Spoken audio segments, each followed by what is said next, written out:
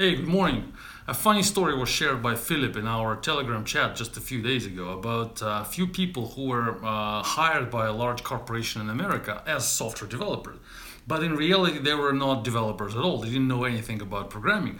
But they were hired, they got the contracts, they got good job positions, and then they found some freelancers remotely and they outsourced their work from the main office to those freelancers. They basically shared their screen to people working remotely and let those programmers do the job for them. A few things are interesting in this story. First of all is why the company actually needed people in the office, if it was possible, to do the same work remotely.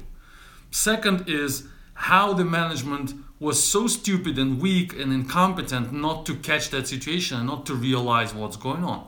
But the most interesting question is how those people were able to pass the interviews and get the job of a software developer, not understanding anything about programming. The article says that they managed to pass so-called fake interviews.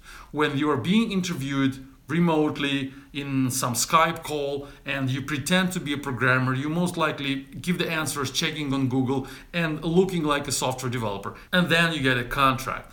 So those fake interviews is the main concern in that story. I believe that the majority of technical interviews are more or less fake. And I stopped doing technical interviews many years ago. I don't interview people on Skype calls. I don't ask them technical questions. I don't check how good or bad programmers they are. I don't do it at all, even though I hire many people every year, every month to my company, to projects where I work in many situations. So what do I do instead?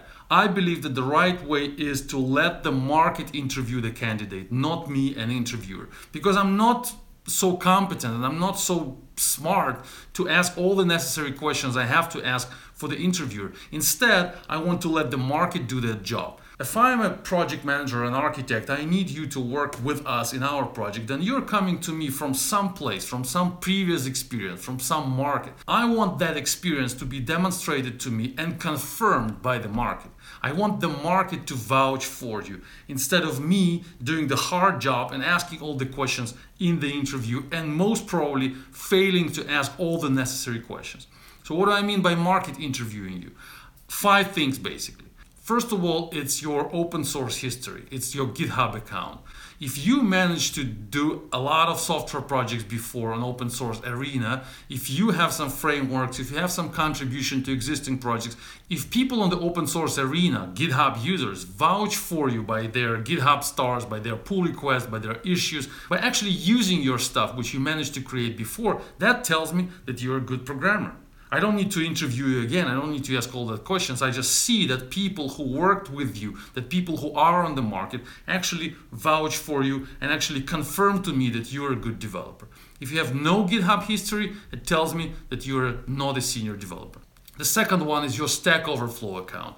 If I see that you have a good history there and you have a big reputation on Stack Overflow, it tells me that you managed to communicate with the community in the right way, in a successful way. So you know how to ask questions, you know how to answer questions, you know how to deal with random people, strangers who need some help, and you can get help for yourself. The next one is certifications. If you claim to be a professional, say Java developer, then I want to see your Oracle certification. I want to see that some company in their certification center confirmed your knowledge in a very sophisticated, complex 2 hours test. They asked you a few hundred questions already and you gave the right answers. I don't need to interview you over Skype and ask you the same questions. I know that you managed to pass all this complex exam in a certification center and I trust them, more or less. The next one is your experience of being at conferences and delivering your ideas to public audience, like speaking at meetups, for example, or local community groups. I want to see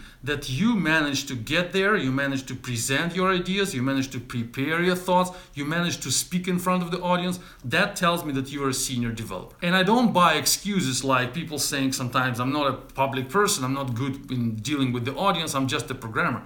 I don't believe that. If you're a senior developer, you have to know how to deliver your ideas, your thoughts to many people in front of you. If you can't do that, you will not be actually helpful in the team which I'm hiring you into. And the last one, your blogging experience, your experience of delivering your thoughts online.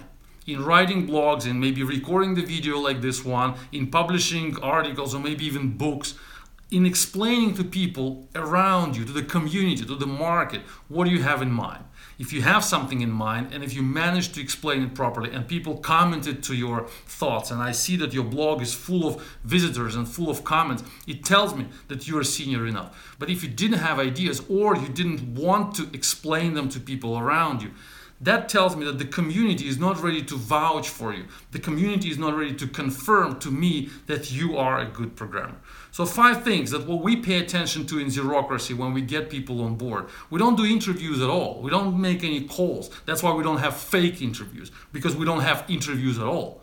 You should do the same. Stop interviewing programmers. Instead, pay attention to the information the market delivers to you about those programmers. That will be way more effective, and that will be way more respectful to the programmers who come on board. They will see that your requirements are objective and anyone can pass them if they do the homework right. So the interviews will not be about being liked by the interviewer, but about getting the homework right and preparing yourself right and making sure that the market confirms that you're a good programmer. That's what I wanted to say about fake interviews. Philip, thanks again for sharing the story on Reddit. You can find it below. Thanks for listening. Stay tuned. Bye-bye.